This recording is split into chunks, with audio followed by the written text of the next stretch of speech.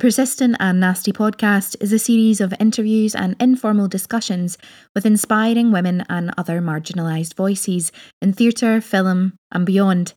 From actors to activists, we aim to amplify these voices and invite the world to stay nasty.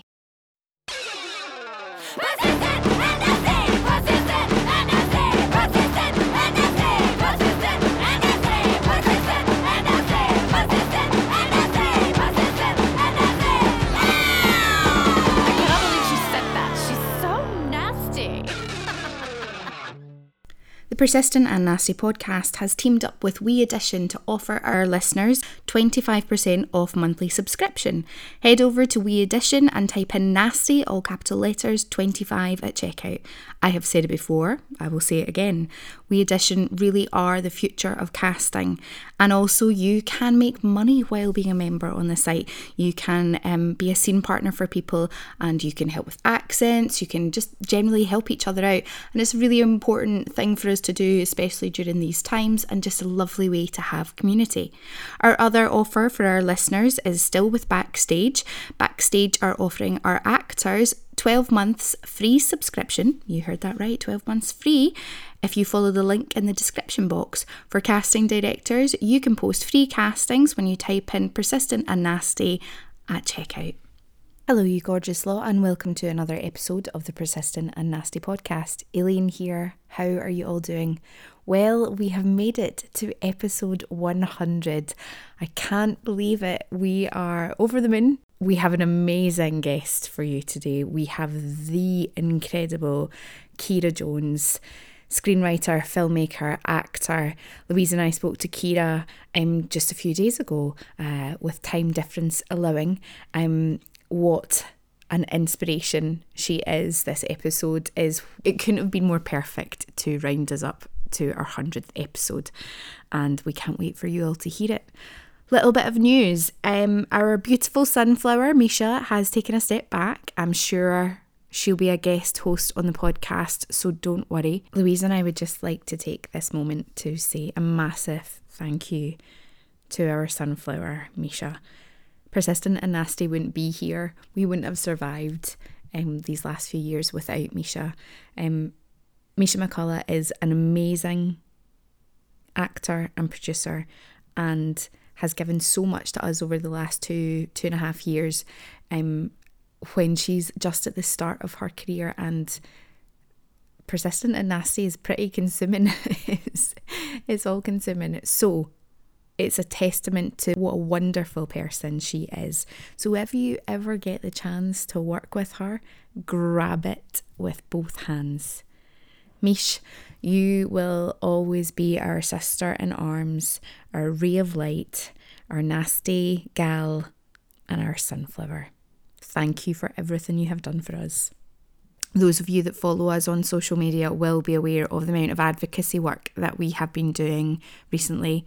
And for anybody who has been triggered by the events in our industry of late, there is a bunch of resources in the show notes of this episode. We also just wanted to say that we are going to be having a little pause on the podcast. There is going to be a highlights selection.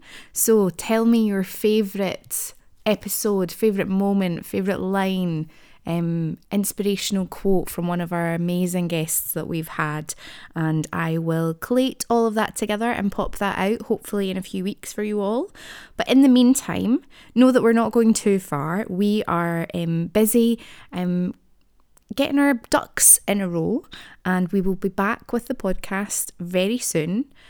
We will be recording with guests while we're away, so you have a whole bunch of people who will be just as incredible as our first 100, we are absolutely sure. I'm actually quite emotional that we've made it to 100 episodes. When we started Persistent and Nasty, we never knew what it was going to be and what we would end up doing. So it was always just to give a voice to those voices who have been silent for far too long, those who have been marginalised and ignored. And I am really overwhelmed by the fact that we have done a little bit and helped with that. a little and giving support to our industry and community. We will be putting out lots of things on the social media, so make sure and follow us. You know the drill by now. I'm sure you do. You can follow us on all social media. Twitter @PersistentNasty, Instagram @PersistentAndNasty, Facebook Persistent and Nasty, and send us a wee email to persistentandnasty@gmail.com. Remember to like, subscribe, download, review, leave a comment on the episodes. It really, really, really makes a huge difference, and it means the world to us. And again, just to everyone who has donated to us, as you all know, we are unfunded as of this moment. Your generosity and support is incredible, and we are forever grateful to you. Well, I think since it's our 100th episode, I'm going to be having a glass of champagne. You can have whatever beverage, hot or cold, you prefer. And you all know I love a good old cup of tea. Sit back, relax, and enjoy episode 100 of the Persistent and Nasty podcast with the incredible Kira Jones. Very excited to have you here. I guess the best thing to do at the top, for the benefit of our listeners, is to ask you to introduce yourself to the Persistent and Nasty community. Okay. Hey, Persistent and Nasties. My name is Kira Jones. I use she, her pronouns. I am Chicago-based, or at least for the next couple months, Chicago-based screenwriter, actor, and filmmaker. I'm currently writing for the Hulu series Woke, for season 2 of Woke. So exciting. And you've had a kind of a mad journey on your screenwriting journey, haven't you? Yes. Because I connected with you first through the Screencraft Screenwriters Summit. And I just thought your journey through that process was so fascinating, because it kind of feels like it was a bit of a wild ride. Very much that. It was super wild for everybody involved. I was not expecting any of what occurred. I don't think anybody in the equation of what happened had seen anything like what happened to me. So basically, it's like kind of a long story, but I'm trying to figure out a way to like condense it, because people... Go with the long story, Okay. Kira. Do the long story. Sure. We love a long story. Give us it. Give us it. Yeah. So I started as an actor, and I still act, but kind of, you can't see me because it's a podcast, but I'm Black. And, being a Black woman, the roles that are available for us, especially back when I was in college, were really limited and usually pretty stereotypical. And I kind of felt like I would like to have more agency over how these stories are told, rather than just be plopped into somebody else's version of what they think my life should be like, or the life of other Black women. So I started writing, went into film, and I have a web series that did really well on the festival circuit, and was like, okay, this is actually really what I want to be doing. So started concentrating really hard on screenwriting the past 2 years, and was having really good success on the festival circuit and with the screenwriting competitions, including Screencraft. I won Nashville Film Festival screenwriting competition. I won a Screencraft pitch competition. I won some other things, but was having no luck on the rep front. Could not even really get a meeting with any agents or managers or anything of the sort.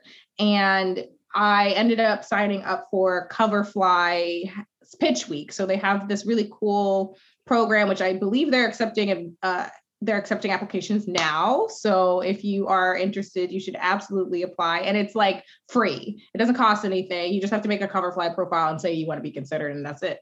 But I was like, cool, I'll might as well do this. And the way that it works is that if you're selected, people from the industry, reps, and producers and execs can choose from the list of the people who are admitted and like decide who they want to meet with, and you get like 20 to 30 minute meetings with folks. And so the cool thing about that, as compared to other similar programs where they kind of just pair you with someone random, or it's like the Hunger Games to try to get the rep or exec that you want, it's like these people chose you, they want to meet with you, and you have read your work, which really was a complete game changer. And I went into those meetings like, yeah, this will be kind of a general get to know you situation. And maybe if they like me, they'll give me their email, and maybe down the line, I don't know, they might like put a good word in for me on something.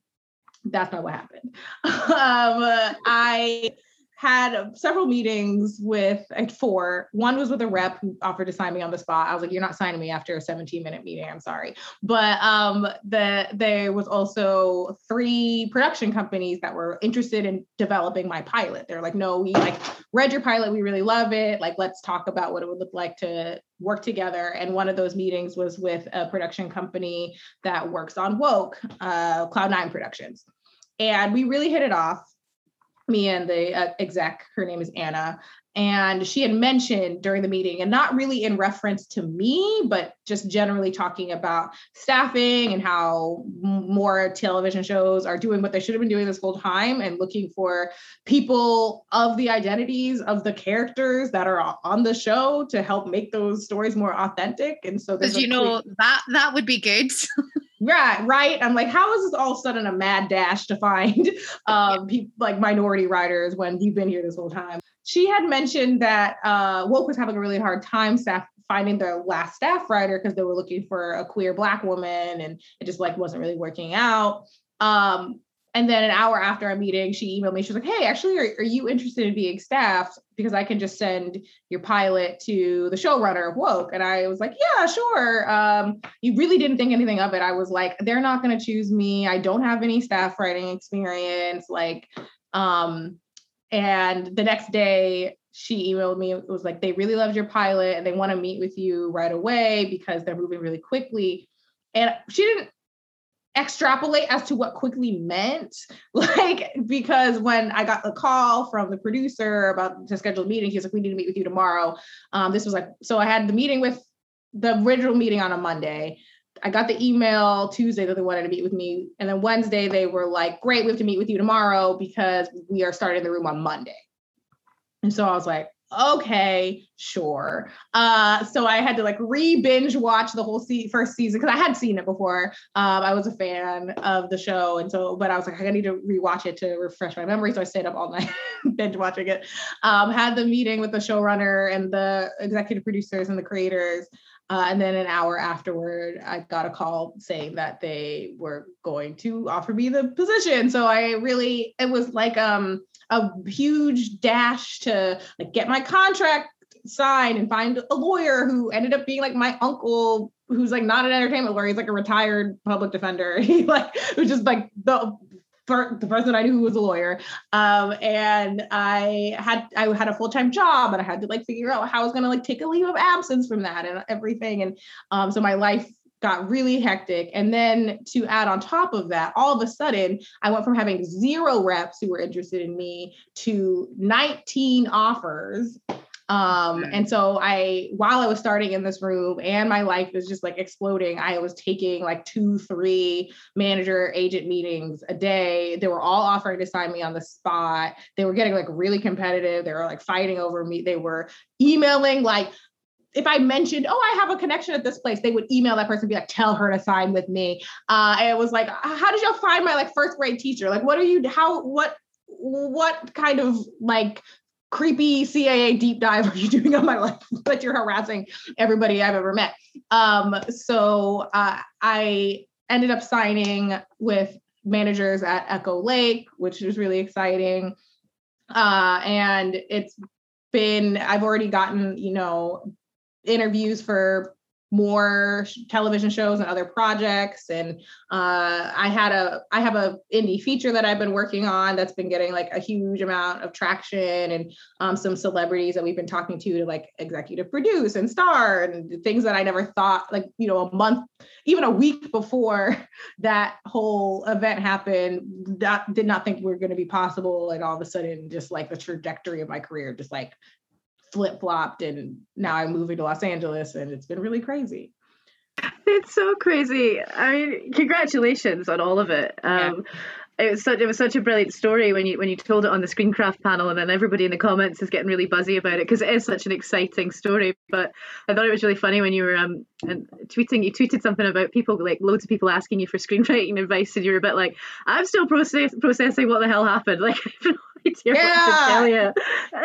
It was so. I'm so honored and like flattered that so many people are inspired by what happened to me. But they ask me questions like, "How did you get staffed? How can I do what you did?" And I'm like, no one can do what I did, because it was a freak of nature situation. I definitely recommend applying for applying for the Coverfly pitch week. But like, chances are what happened to you is not what happened to me is not what's going to happen to you, because that was all like the stars aligning. They were specifically looking for some of my identities for a show that fit my voice, like, and it was starting the next week.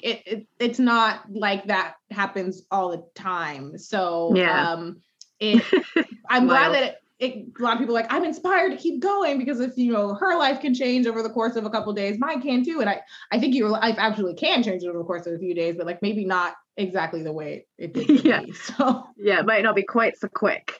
I mean, it's almost like a series or film in itself.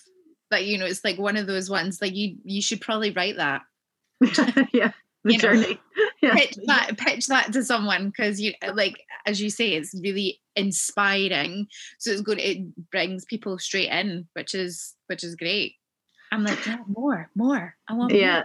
And I can see why Coverfly and Screencraft, they love that narrative, don't they? They're like, yes, this is kind of like what we want to push. It's all about, because like if you just submit, you never know what will happen, which is true. Like I totally think that's true.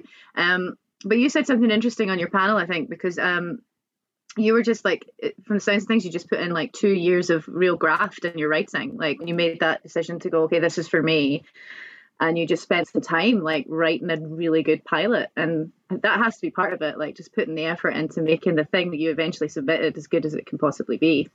Yes. I didn't write the pilot for 2 years. I wrote it like the spring of last year. So I will say I did not, I'm one of those people that I just actually don't have to do a whole lot of rewriting of my things, because I like let them marinate in my head long enough that by the time they get on paper, they're like fully formed.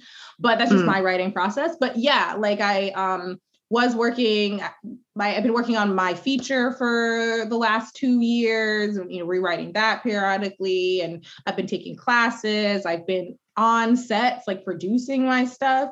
So it's not like it's not like it was an overnight success in the way that, I decided I want to be a screenwriter, and the next day I had an Oscar. It was, and even the journey to me figuring out that I wanted to be a screenwriter took a while, because I started as an actor, and it was like, okay, like I like doing this, but it feels like a piece is missing, and it's not as creatively fulfilling and not having the type of impact that I'd like to have. And how can I be a part of shaping these narratives? And so it is, you have to be patient, but you also have to know that you have no idea when the right opportunity is going to fall on your lap, and like stay ready so you don't have to get ready. Like you don't know I meet so many writers, and I say that with air quotes because they like haven't written anything. They're like, I have an idea for a film. And I'm like, okay, great. So like, you pitching me your idea that you don't have a script for does nothing, because if you meet somebody, like if you end up meeting an exec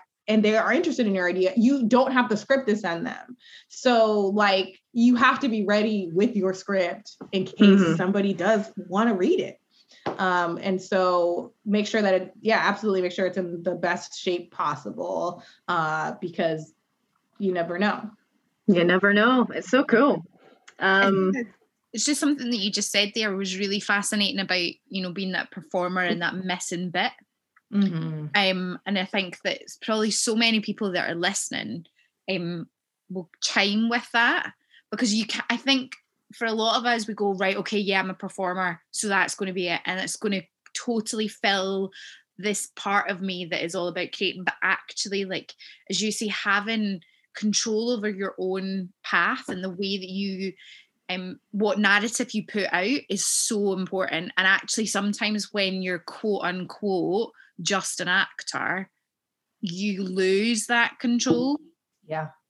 Because it's all over to someone else's decision on, do you look right? It's not even, most of the time, it's not even about your talent, right? No, it's like 10% of it is like whether or not you can act. Yeah, exactly. It's like, do you look right? Do you have chemistry with that person? All of those things.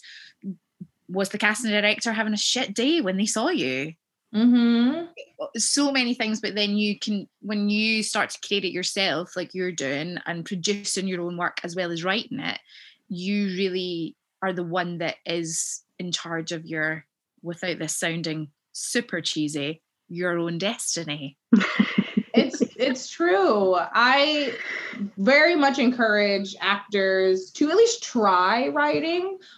You might find out it's not for you, but like even just kind of getting to imagine what your dream role would be and to create that for yourself is a really fantastic exercise as an artist that you can do. And it's zero stakes. Like you could just write yourself a monologue and self-tape it and keep it and nobody ever sees it. But just to remind yourself, especially if you are some kind of minority, you know, including women, where you're maybe always cast as a certain type of role, like you're always cast as the maid or like the fat best friend or whatever. And you're like, I want to play an assassin. I feel like I can do it. Like write yourself a monologue as an assassin and just remind yourself that you do have the range and the capability to do that regardless of the pigeonholes that the industry tries to put you in.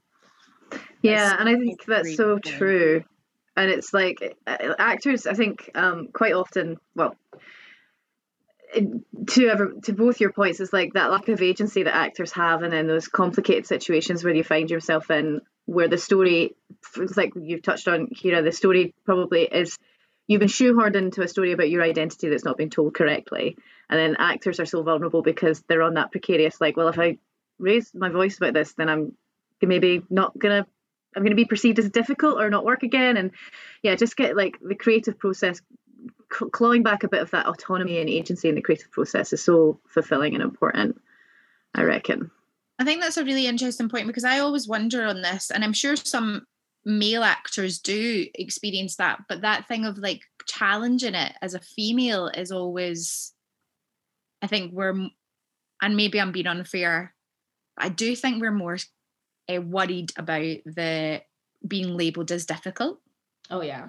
Yep. Mm-hmm. Especially if you add any other type of marginalized identity on top of that. If you're a woman of color or a queer woman or, you know, whatever, trans woman, it is, I do encourage people still, even if you are labeled as difficult, that doesn't mean everyone is going to see you as difficult. Now we have so many options. There's so many indie projects. There's so many networks, so many executives. Like just because one person is an asshole and doesn't want to work with you again because you said that you didn't want to be nude in this role doesn't mean that somebody else won't. And it kind of is nice to weed out the people that aren't here to make sure that, one, you feel safe and comfortable, but also two, that the story is being told as best as it can be. And so like there's certain people in the industry, not that I like have burned a bridge with them, but I know that they have values that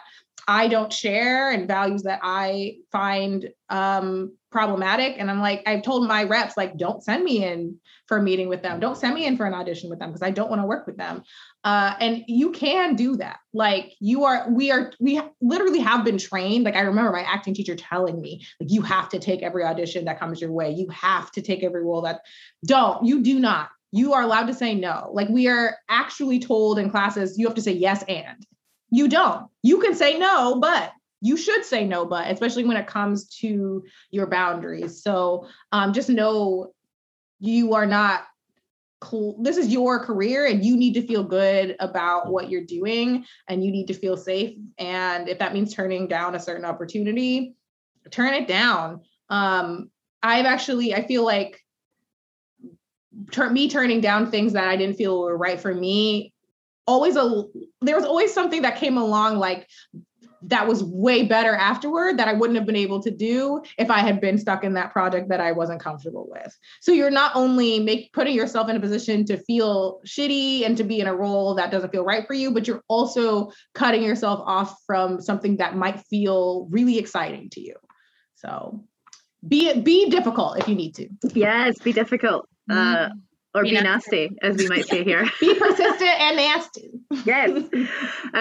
It's so true, because like saying I'd like to offer is like a no but also no period is another thing that you can say. Because like I feel like, you know, talking about meeting with certain people and just like not refusing to put yourself in a space with someone who doesn't align with your principles at best, but at worst makes you feel unsafe. My screenwriting mentor and I were talking about this recently, and he was saying that you can't change societal issues at a meeting with someone, but you can walk away from that meeting. So you can go, do you know what? Thank you for your time. This isn't going to work. And that's really freeing and exciting to be able to do that. Power move, honestly, to say no to like a big shot in the industry. I love that shit. I love saying no. There's like one, I won't say who, but there's like one particular person in the industry that I'm like, I will not have a meeting with them and I will not work with them.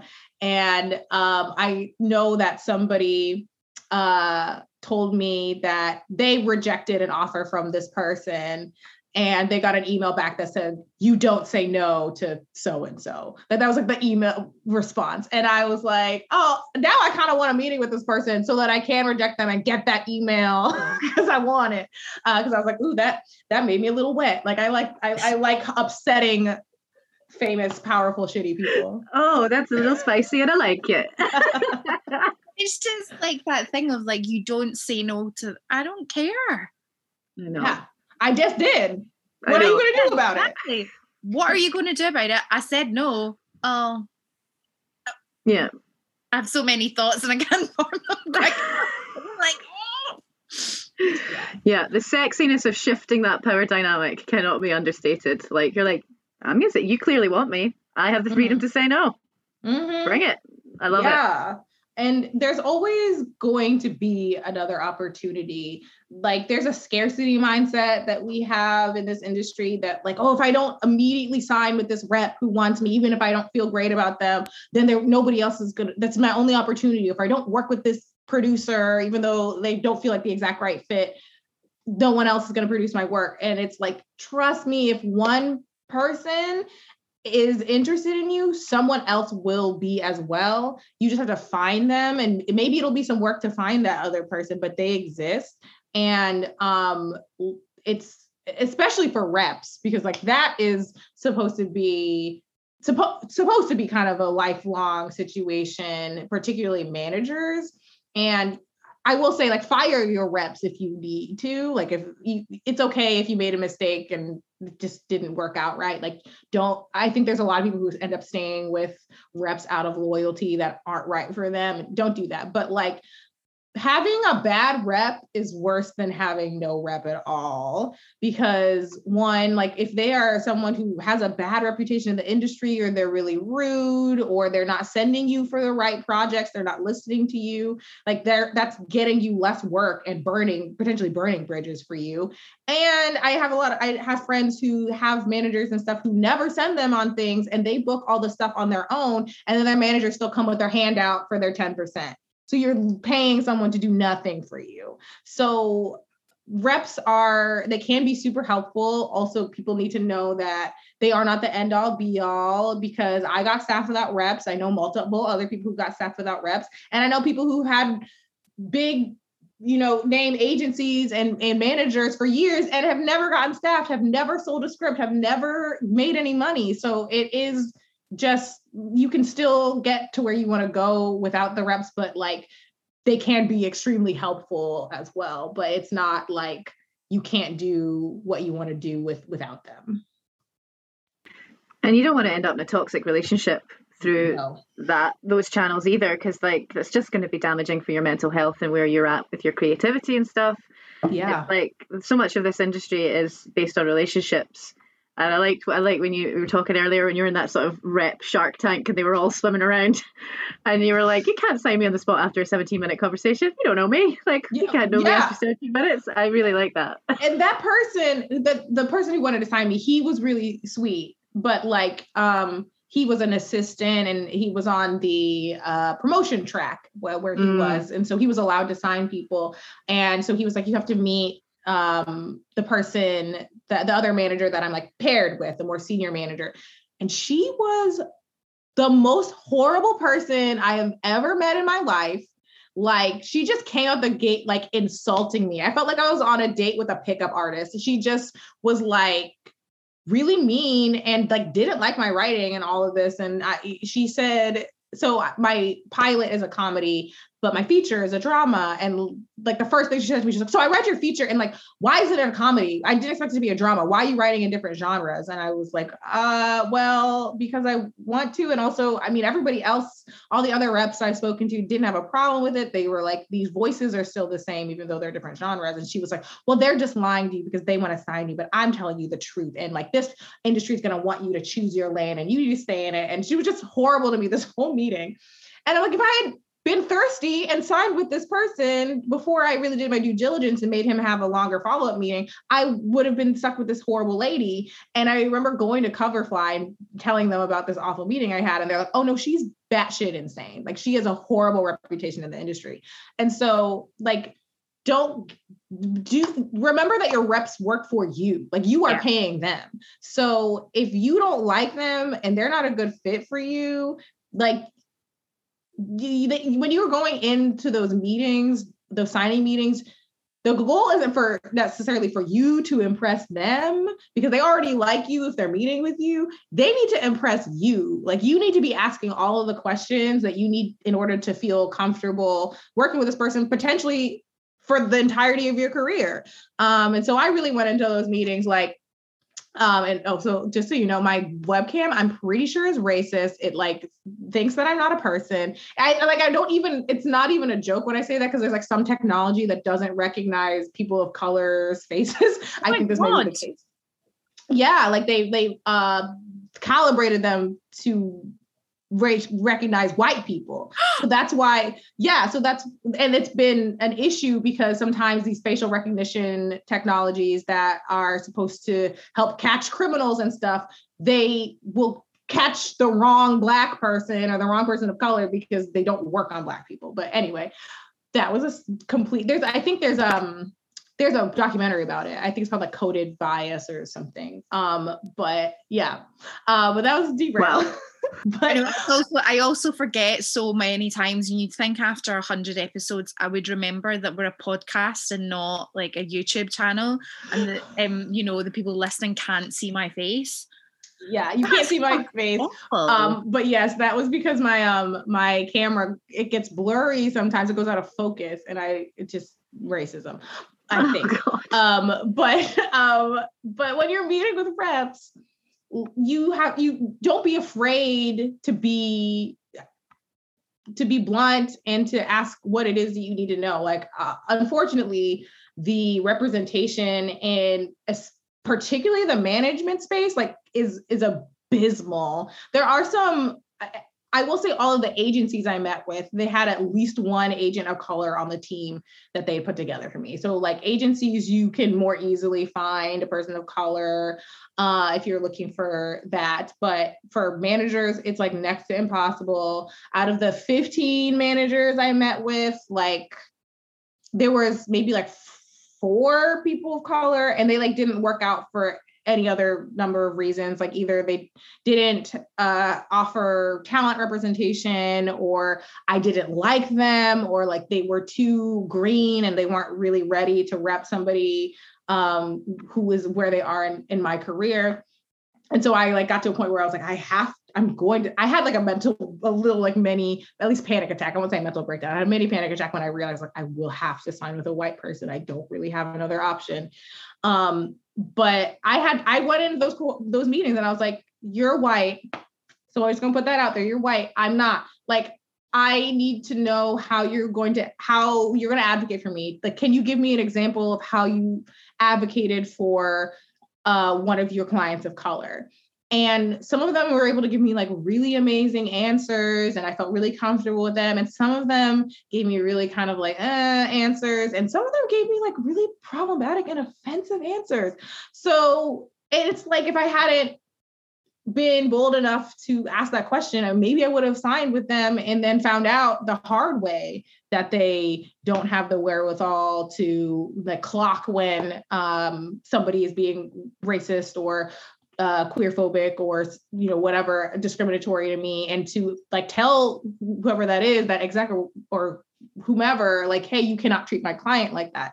And that's part of their job. So just like being we're going to use this term over and over again, I think, in this session, but being difficult is necessary so you don't get steamrolled over, and so you can protect yourself in your work. I mean, I think what we're also getting from this is that Kira Jones is power move queen. I mean, it's never nothing bad has ever happened from me making a power move. It's only good things. So as long as you're polite, as long as you are respectful when you're asking these things and saying these things, like, what can they really say? You know, it's really fucked up if they're like, well, I don't want to work with them again because they told me I'm white. You are white. Like, what do you mean? That's just a fact, babe. Yeah, it is. We're going to try to get this to focus. Here we go. My goodness. Yeah, it's just, and you know, this again, it comes back to relationships. It's like, if you're not going to understand my needs and you're not going to be willing to, it's like, what are we doing here? We're not going to benefit each other. You got it. And you know, yeah, it is on we encounter it so much in the work that we do with Persistent and Nasty. Like, the further up the chain you get, the whiter it gets as well, in terms of people in positions of power. We're in Scotland, so it's pretty damn white. Do you know what I mean? Yes. Super white. I can't even imagine. Particularly last summer, when all of the protests were happening here in the United States around police brutality and racism and basically everything, a lot of people, particularly Black people, were like, let's move to other countries because this one's garbage. It is garbage. It's real bad.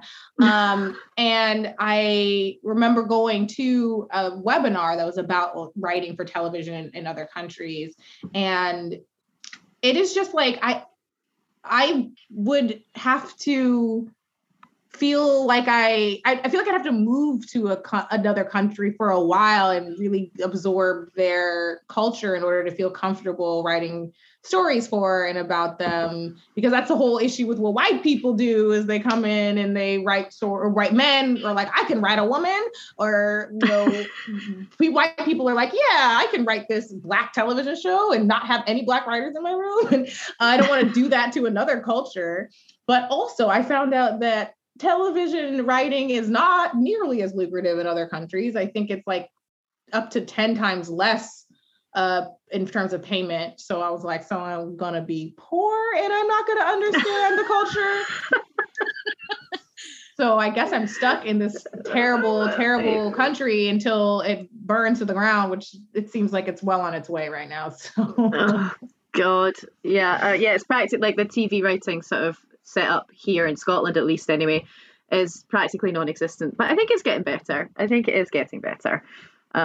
We're getting to a place where more studios are opening up, and there's definitely a burgeoning film and TV thing happening. So please come live here, right here. I would love to You'll be more than welcome.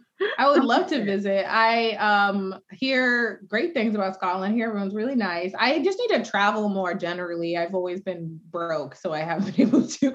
But now I have a TV writer job and I have money, so I can try to do that more once the pandemic is over and that's safer, because I also don't need to bring my disgusting United States germs to other countries that actually care about their people and their health.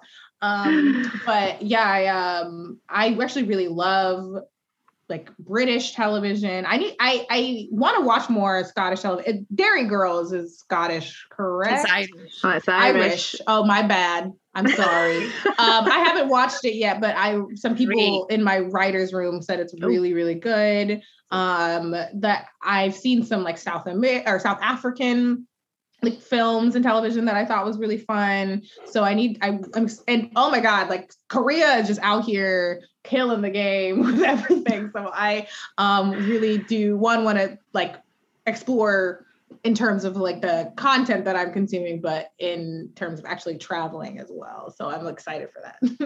Well, you know that when you come to Scotland, you're sorted for tour guides, drinking buddies, whatever you need. Whatever you need. Oh my God, I would love that. Yes, I'm gonna plan a trip. I would absolutely adore going to Scotland.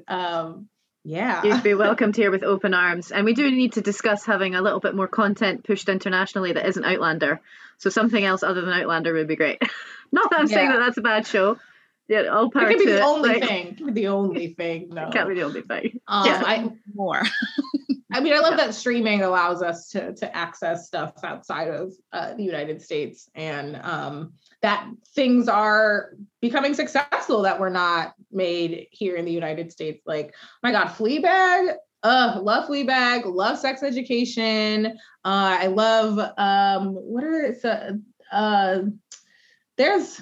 it's like escaping me, but there's like several international shows, and Parasite is like the best movie I've ever seen in my entire life. Oh, it's so good. So like, what do we even do? I think American television is really fantastic right now.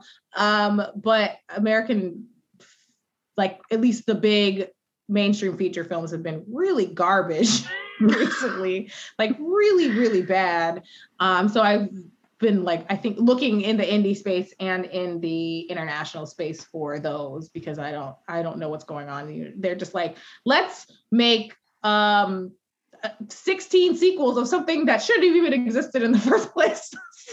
Yeah. There's definitely a fear, it feels, with the big studios and what they're doing. So they're playing it safe all the time and not wanting to take any risks whatsoever. And it is more where the indie, what's the word I'm looking for? The IP or just where it sits, really, isn't it? You've got more opportunity. Thanks. That's it. You can tell I've been teaching all day. I would love to know if you're happy to share about your feature and what it's kind of based around and your pilot and everything. That would be great. Yes, I'd love to. So my pilot, which is the one that won the Nashville Film Festival screenwriting competition, placed in some other really great competitions as well, is called Good Vibes Only. And it's a comedy about Black women and the orgasm gap. So it is set in the PhD program at a predominantly white institution, and it follows the only two Black women in that program, and they get assigned a research project about the orgasm gap, and they end up doing that research at a Black-owned feminist sex shop. So, I mean, I want this series now. I want it now too. That's what I hear from a lot of folks, especially women, especially people of color, like, oh my God, please give it to me immediately. And so we're working on it. But that's been really fun to see the reception of that. We're submitting that to festivals and competitions has been really like head spinny, because it's like one of two things happen. Especially when I get feedback, it's either like, this is the best thing I've ever read, this is amazing, this needs to be a television show right now, like women and people of color are going to feel so seen by this, there's nothing on TV like it. Or they're like, when I get a white man reader, they're like, what is this? I hate it and it makes me uncomfortable. 3 out of 10 stars. And I'm like, what? So I was actually 51% of the world population is going to be on the first side, though.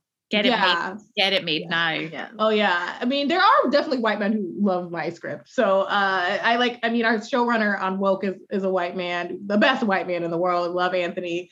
But when I went in for my meeting, he was so funny because it was just a room full of men. They weren't all white, but they were men. And he was the first person to say, he was like, welcome to this room of men. And I was like, he said it, not me.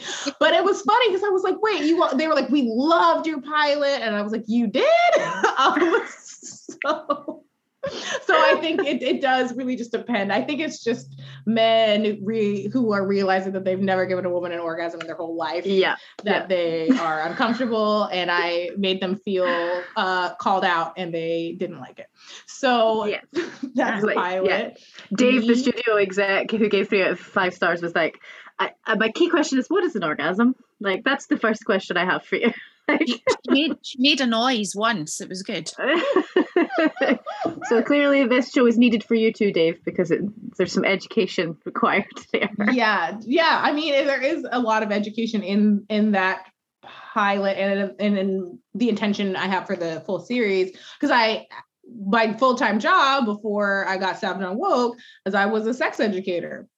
So it really comes from the experiences that I had being in that space. And I was a sex educator at a college. I was working at Northwestern University. So it is very much inspired by all the years I spent teaching extremely smart kids who were very dumb when it comes to sex. So it's cool. And then my feature also similarly inspired by the work that I was doing outside of the creative space, because so I was a sex educator / sexual violence survivor advocate.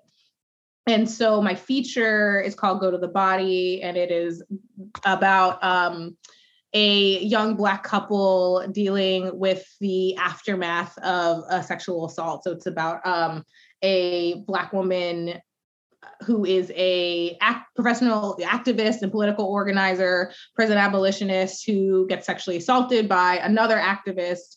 And it's kind of how she is dealing with that trauma and trying to avoid dealing with the criminal justice system because she is an abolitionist. And then her partner, who is a boxer, is also dealing with his own secondary trauma around that event, because what a lot of people don't realize is that not just the survivor is impacted negatively by sexual assaults, also, the people who are supporting them and witnessing that trauma through them, like that is a trauma itself. And I wanted to explore that. So both of them kind of have different ideas of what they think justice and healing is supposed to look like in the situation, and it causes a rift in the relationship. So really excited about that. Like, it's unfortunately like a really evergreen topic. Like, we saw Promising Young Woman, which is not my favorite, but Promising Young Woman was extremely popular and successful. And so was I May Destroy You. Like, this is sadly something a lot of people relate to, but we don't necessarily get to see it through until like I May Destroy You through the lens of Black women and women of color.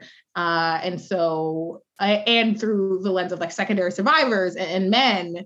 So all of that was percolating in my head. It's like, it's also a boxing film. It's a lot, but really glad that there is a lot of support behind it. Because when I wrote it, I was kind of like, no one's gonna want to produce this like weird sexual violence boxing movie, and immediately got producers and won a bunch of awards and pitch competitions. And it's being executive produced by Bronwyn Cornelius, who produced the film Clemency. She's really amazing. And it's in the hands of a very, very famous person at the moment who, yay or nay, hopefully will executive produce as well. So it's moving along, and I'm going to direct it too. Oh, that's really exciting. Yeah. Oh, that's amazing. And I think it's going to be really meaningful for a lot of our listeners hearing you talk about these particular topics. And we'll be excited to hear a film like that is getting made, because Scotland is actually going through its own particular reckoning right now with these issues. And there's been a couple of moments of justice for survivors that was 4 years in the making.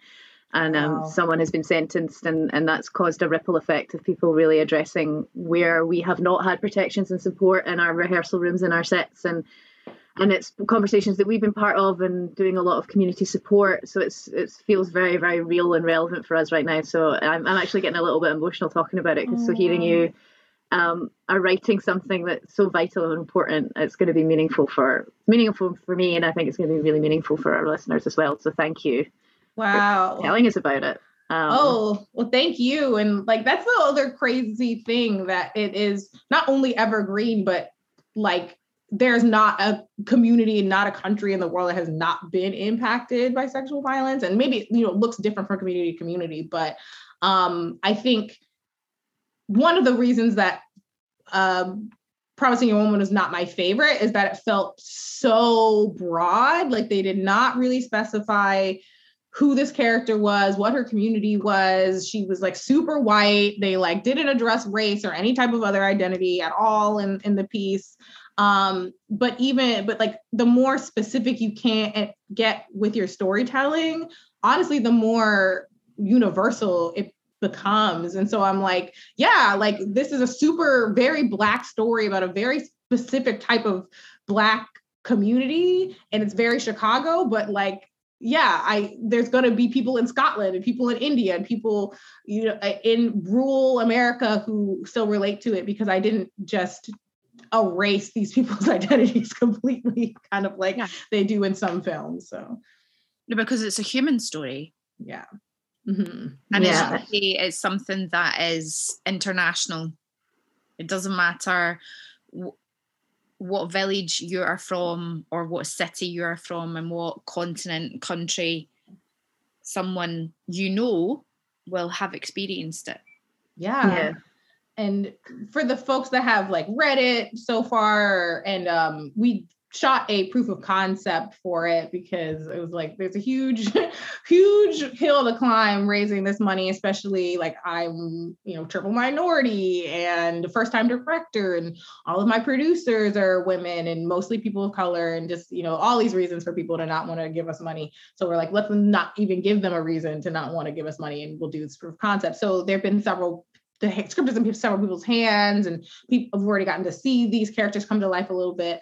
And the biggest reaction I get is to the male partner's character, to Kendrick's character, because like of what you were just saying, like, if you are not a survivor, a survivor. And there's been so many people who've had to support a friend or a partner or a loved one through this, that so many people see themselves in Kendrick. And they're also like, I've never seen a Black man that's been written this way either. And so that's always that's like the biggest reward to me, is when I get the feedback that they're like, I saw myself in a character in one of your pieces, and I've never seen that part of myself or myself at all on screen. And that always makes me really emotional to hear. Yeah, I can feel that. And that's so important. And I'm really excited for you, and really, really excited for you to get it made, because it sounds vital. And congratulations, like, thank you on all of it. I'm conscious of time and that you've got another podcast to get to. Are you going straight out at the top of the hour? Is that where you if we can have another like minute or two? It's like my friend's podcast. I'll just be like, we have to finish up, don't worry about it. No, that's great. It's just that we normally ask a question, don't we, Elaine? We do. We usually ask. Please do it. So, obviously we're called Persistent and Nasty. The reason for that is we took the quote, "Nevertheless she persisted," the Elizabeth Warren one, and we reclaimed the word nasty after your former president used it against not mine. Not mine. Not yours personally, yeah. The former president of this garbage, awful country. This hellscape.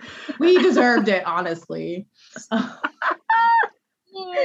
God. Well, reclaiming the word of the 45th president of the United States. So we wanted to reclaim that. We're very much about reclaiming words like bitch and money, bossy, witch, coven, all the words that get used against us as women to make us feel inadequate and less than.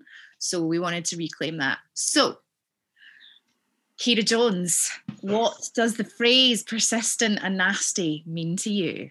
Ooh, it's a good one. I mean, persistent is pretty on its face, like, is what it is.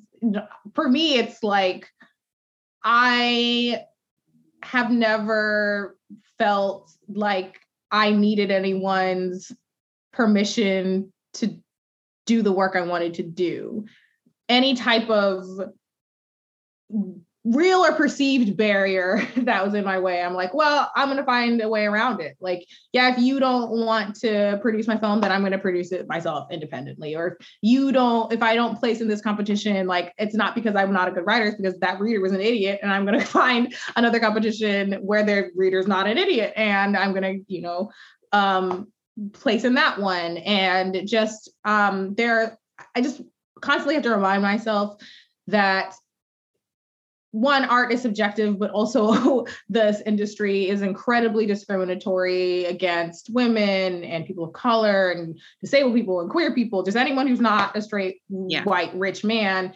And they have made it so that we as a society have been trained that those are the only stories that have value, and that's stupid. And so I'm like, I will not let other people's limited view of what art should be stop me from making what I think the world needs to see. So that's what persistent means to me. Basically, screw straight white men. I'm going to do whatever I want. And happy days. Please. Yes. Yeah. Nasty for me, I think it's just being unapologetically yourself, even when it makes people uncomfortable. And for me, nasty in an even more specific context, being someone who writes so much about sexual pleasure and even sexual violence and healing and things that people think are not supposed to be put on screen and are inappropriate. I'm like, great, like put that there, because the shame that we build around those things actually leads to more harm. So you're not going to make me feel like something that's extremely normal and human and that so many people experience is something disgusting. So for me, reclaiming nasty also means like reclaiming healthy sexuality and pleasure and making that accessible in the world of film and television. Yes. I mean, perfect. Yes. You have, Ciara, hit one of the persistent and nasty points where I'm a little bit in love with you. So well done. I'm in love with you both too. I can't wait to come to Scotland and you can see my face when it's not going in and out of focus. Stupid racist webcam. I swear. And like some days it's worse than others. And today it's like, girl, you gonna look like you're doing one of those interviews and you don't want your identity to be shown. But it's what it is. At least the viewers will get a nice clear view or sound of my voice. They don't have to deal with my face. Your voice. Yes, indeed. Your voice is beautiful. Ciara, thank you so much for joining us today, and until next time, lovely listeners, stay nasty. I hope we did that right. Yay.